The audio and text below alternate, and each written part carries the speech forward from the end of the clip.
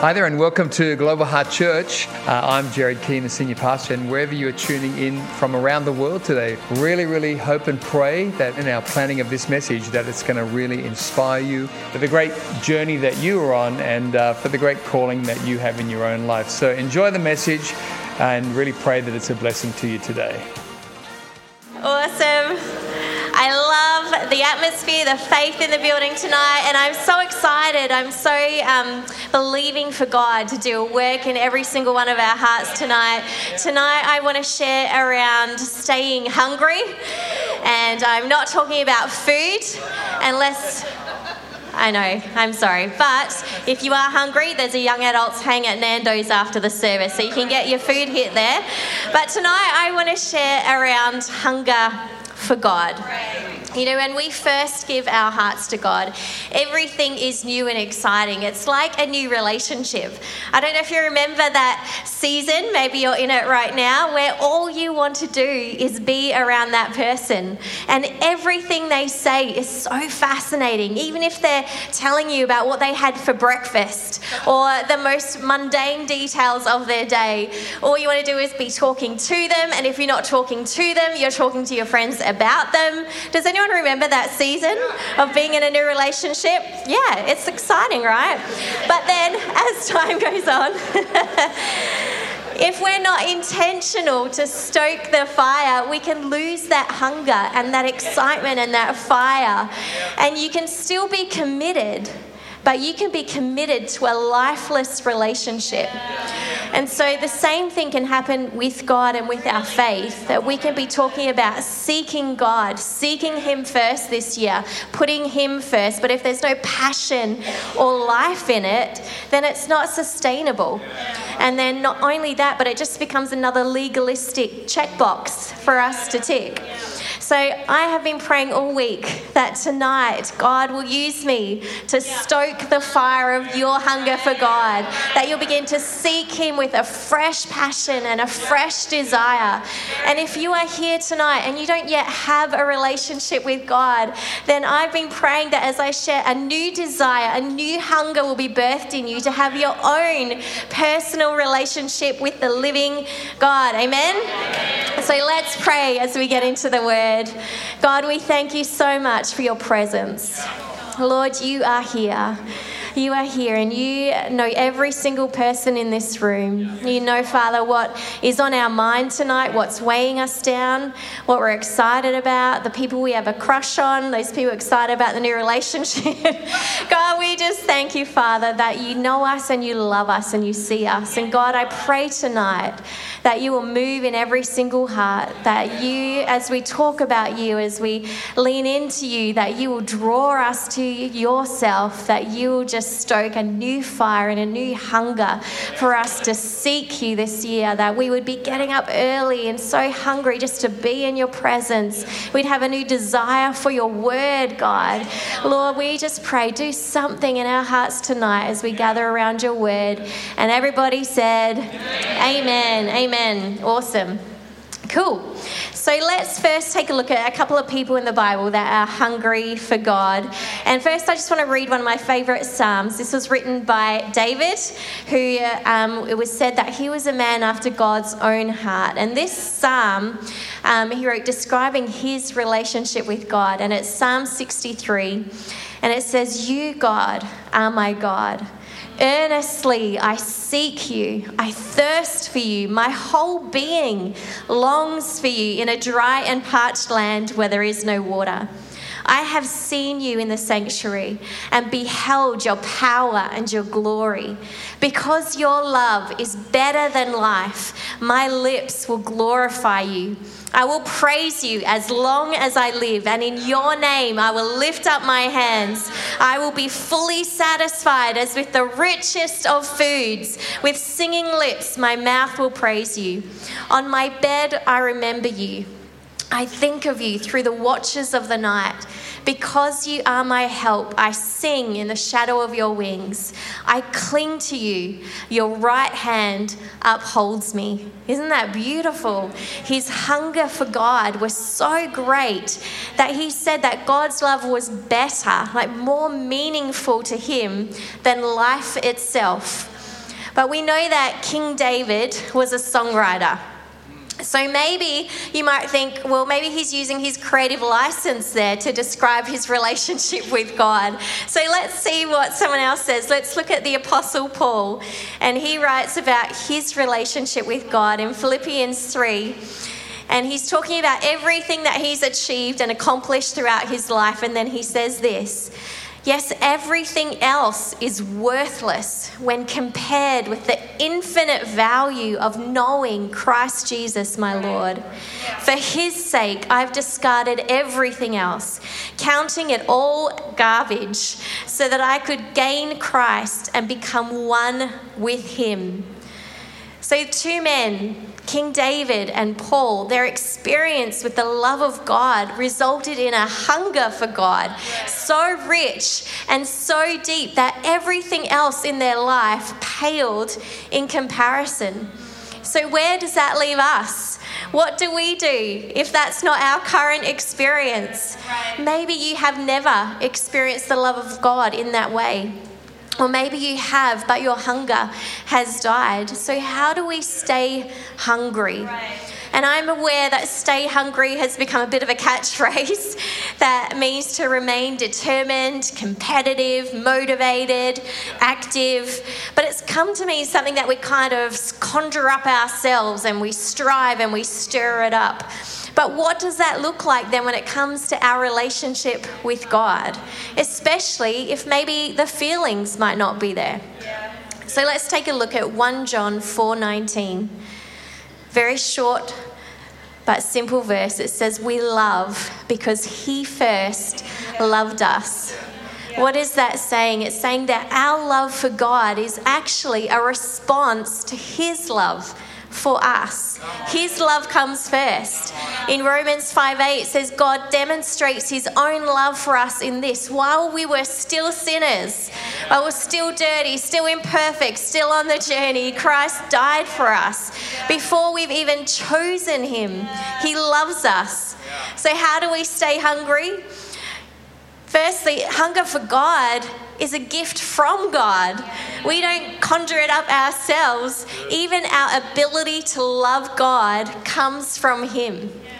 And so the more we ponder, the more we think about, the more we marvel at God's love for us, the more our love for him will grow. Ephesians 3:14-19 says, when I think of all this, and this is Paul again, I fall to my knees and pray to the Father, the creator of everything in heaven and on earth. I pray that from his glorious, unlimited resources, he will empower you with inner strength through his Spirit. Then Christ will make his home in your hearts as you trust in him. Your roots will grow down into God's love and keep you strong. And may you have the power to understand, as all God's people should, how wide, how long, how high, and how deep his love is. May you experience the love of Christ, though it's too great to understand fully. And then you will be made complete with all the fullness of life and power that comes from God. What an incredible scripture. We don't have to strive, we don't have to stress, we don't have to try and work up a hunger for God. You can simply ask God to help you comprehend the greatness of his love for you. And then even as we begin to realize that it's too great for us to even begin to understand, it's so huge that we can never understand it fully, our hearts will start to begin to respond to his love. So if you feel that your hunger for God is lacking, start with a simple prayer. And ask God to reveal his love for you. Give you a new revelation of his love for you. You know, my eldest son, Benji, is always hungry. And you know, I had heard of this phenomenon. I was warned by other mums of boys that this was coming, but I still was not prepared for the amount of food that boys can eat. Anyone else? Any other mums of boys out there? I feed him dinner, and 5 minutes later, he is still hungry. I have to pack him 2 lunches for school, and not just sandwiches. This is like chicken and rice, or pasta, or these toasted sandwiches with pesto and I don't know. Anyway, I do the food shop for a week and it's gone in a couple of days. But do you know why he is always hungry? Because he's growing, yes. His body is requiring more and more fuel to sustain his growth. So how do we stay hungry for God? We keep growing. Growth creates an appetite. If we are growing in our relationship with God, and what do I mean by that? Because it can be a vague term. I mean, if we are taking steps of faith, if we're going through a challenge, but through it we're choosing to trust him, if we are working to apply God's word in our lives and live it out, if we are growing in those ways, then we are actually going to create an appetite for more of God.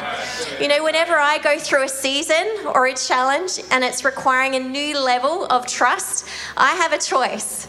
I can either distract myself with meaningless things, Netflix, scrolling on social media, insert whatever it is for you, which will lead me to complacency.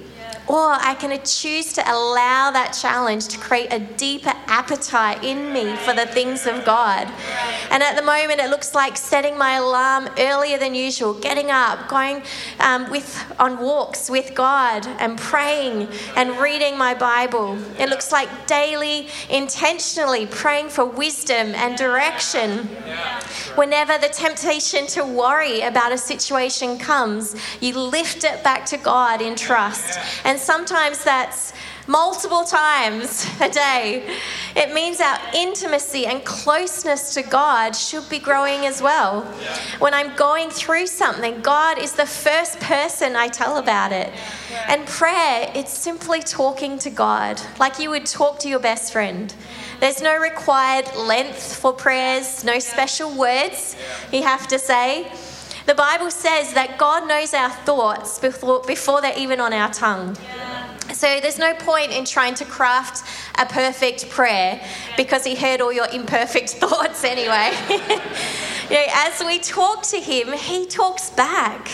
And if this is not your experience, it can be. Have a hunger to hear from God. Jeremiah 29:11, this is God speaking. He says, "You will seek me and find me when you seek me with all your heart." And God again in Jeremiah 33:3, "Call to me and I will answer you and tell you great and unsearchable things you do not know." God wants to speak to you, and he often does it through his word, through the Bible. As you read it, certain words are going to jump out and touch your heart. So don't rush when you read the word. Don't try and read it too fast. Read it a few verses at a time and ponder it. Hold those verses in your mind and think about what they really mean. Ask God to explain it to you, to show you. Say, "God, what does this mean? You wrote it. Tell me." And he will show you. He will. It's a two-way relationship. And I make time for God in my day because he is important to me.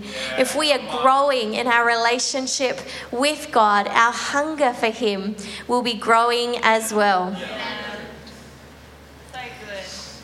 One of Jesus' disciples, John, recounts a story where Jesus was traveling with his disciples and he stops to rest at a well while the disciples go to town to buy food. You might be familiar with it.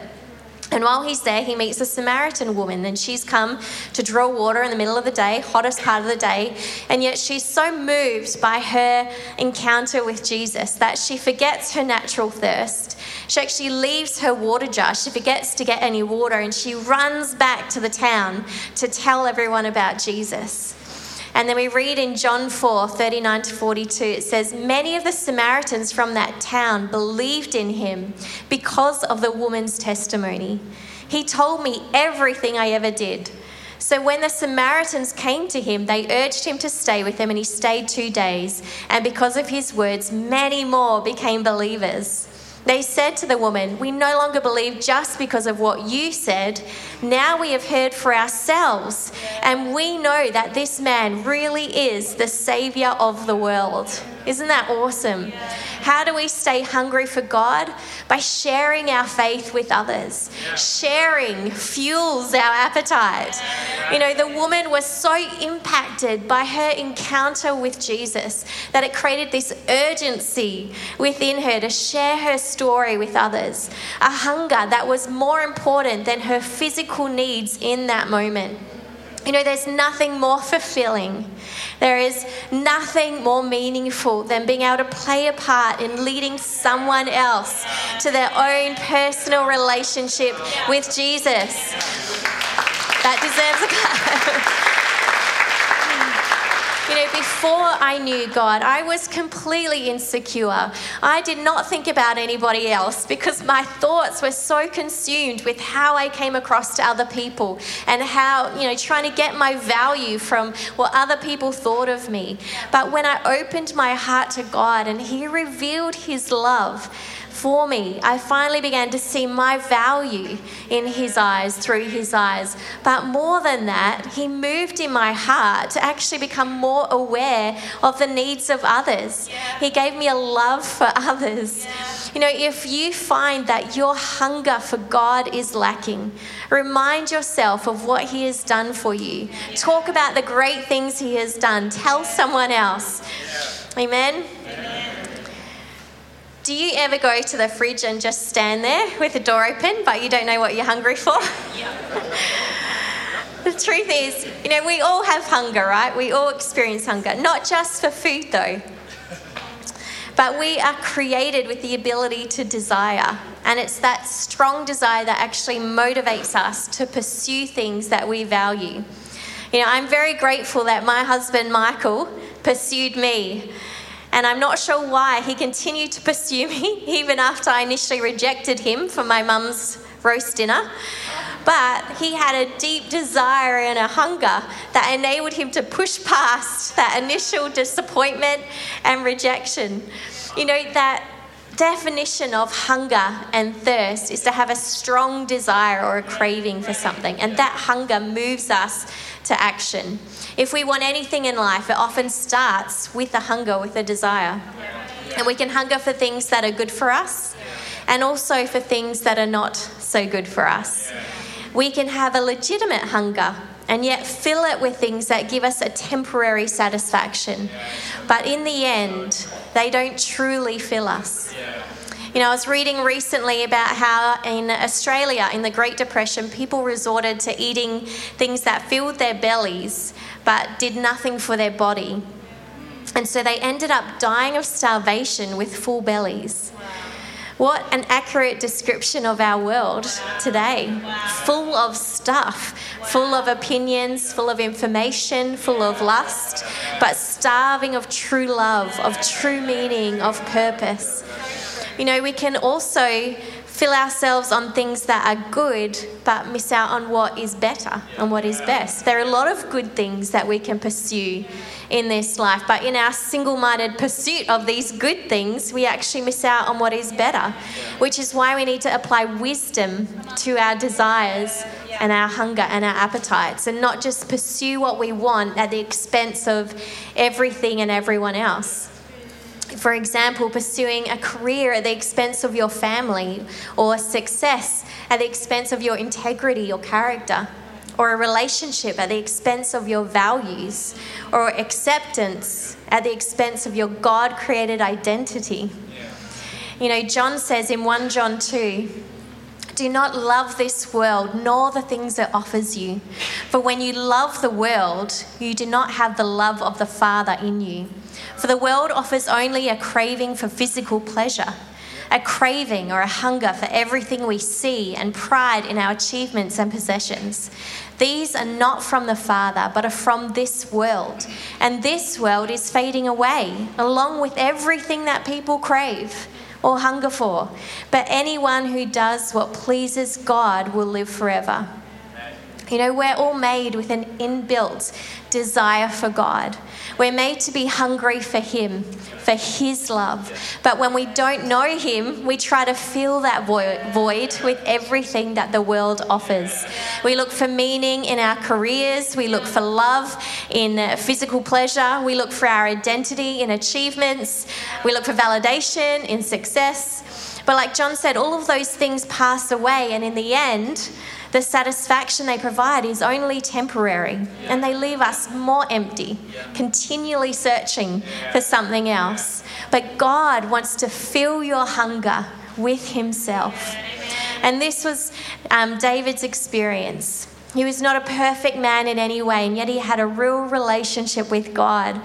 And I've just pulled out a few things from his Psalms. In Psalm 107, for he satisfies the longing soul, and the hungry soul he fills with good things. In Psalm 73, whom have I in heaven but you? And there's nothing upon earth that I desire besides you. My flesh and my heart may fail, but God is the strength of my heart and my portion forever. And Psalm 34, taste and see that the Lord is good. Blessed is the one who takes refuge in him. Once we taste and see that the Lord is good, the things of the world no longer appeal to us in the same way. And the truth is that the only one who really knows what is best for us is the one who created us. And Jesus said in Matthew 5, when he's teaching his disciples, blessed are those who hunger and thirst for righteousness, for they will be filled. Yeah. But what does righteousness mean really? Because I used to think of righteousness as being good, always doing the right thing. And it doesn't sound very exciting, I know. But actually, it's talking about being made right with God. You know, the question of whether we are right with God is so important, because what we believe about God, whether we realize it or not, it actually affects everything else that we believe. For example, our meaning. Why are we here? Our identity. Who are we, and do we have value? Our morality. How shall we live? And our destiny. Where are we going? If God exists, then there is an ultimate meaning and purpose to our lives. And if our life has meaning, then there is a right and a wrong way for us to live. And if there is right and there is wrong, that means our choices are important, that they not only affect us here, but they're going to affect us for eternity. And not only us, but our family and all whose lives that we will impact. The question about whether we are right with God matters greatly, and we owe it to ourselves and to those we love to investigate it. In Romans 1:20, Paul says, for since the creation of the world, God's invisible qualities, his eternal power and divine nature have been clearly seen, being understood from what has been made, so that people are without excuse. What he's saying is there's the detail and the care in every living thing points to a creator, an ultimate designer. And some might ask why God might not be as obvious in revealing himself to us as we would like. And I love this quote from Frank Turek in his book, I Don't Have Enough Faith to Be an Atheist. It's a great read. He says, one beauty of God's creation is this. If you're not willing to accept Christ, then you are free to reject him. For if the Bible is true, then God has provided each of us with the opportunity to make an eternal choice to either accept him or reject him. And in order to ensure that our choice is truly free, he puts us in an environment that is filled with evidence of his existence, but without his direct presence, a presence so powerful that it could overwhelm our freedom and thus negate our ability to reject him. In other words, God has provided enough evidence in this life to convince anyone willing to believe.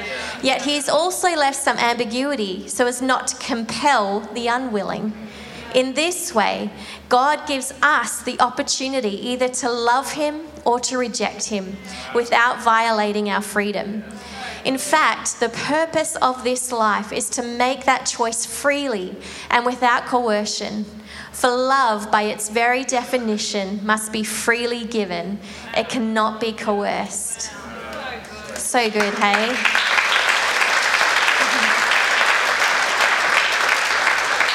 I want to encourage you tonight that you might not be able to see God in this moment, but He is here. And though you can't see Him, He has revealed Himself to us through His Son, Jesus, and made a way for us all to know Him. In Romans 3:22, it says, we are made right with God by placing our faith in Jesus Christ. And this is true for everyone who believes, no matter who we are. There is nothing we can do on our own to make ourselves right with God. Jesus has done it for us. All it requires from us is humble repentance, acknowledging Jesus is God, and asking Him to be the Lord of our life. Thank you so much for joining us online today. Really great to have you with us, and special thanks to those also who give online. Your generosity is making the way for others to hear the message of Jesus both here in Australia and around the world. If you enjoyed today's message, I'd love to encourage you to share this message with a friend, a workmate, a family member, and let's believe together that it will powerfully impact their life for good in Jesus' name. If you're unable to be with us at one of our church locations, both here in Australia and around the world, please join us online every Sunday for Global Heart at Home on YouTube. God bless and have a great week.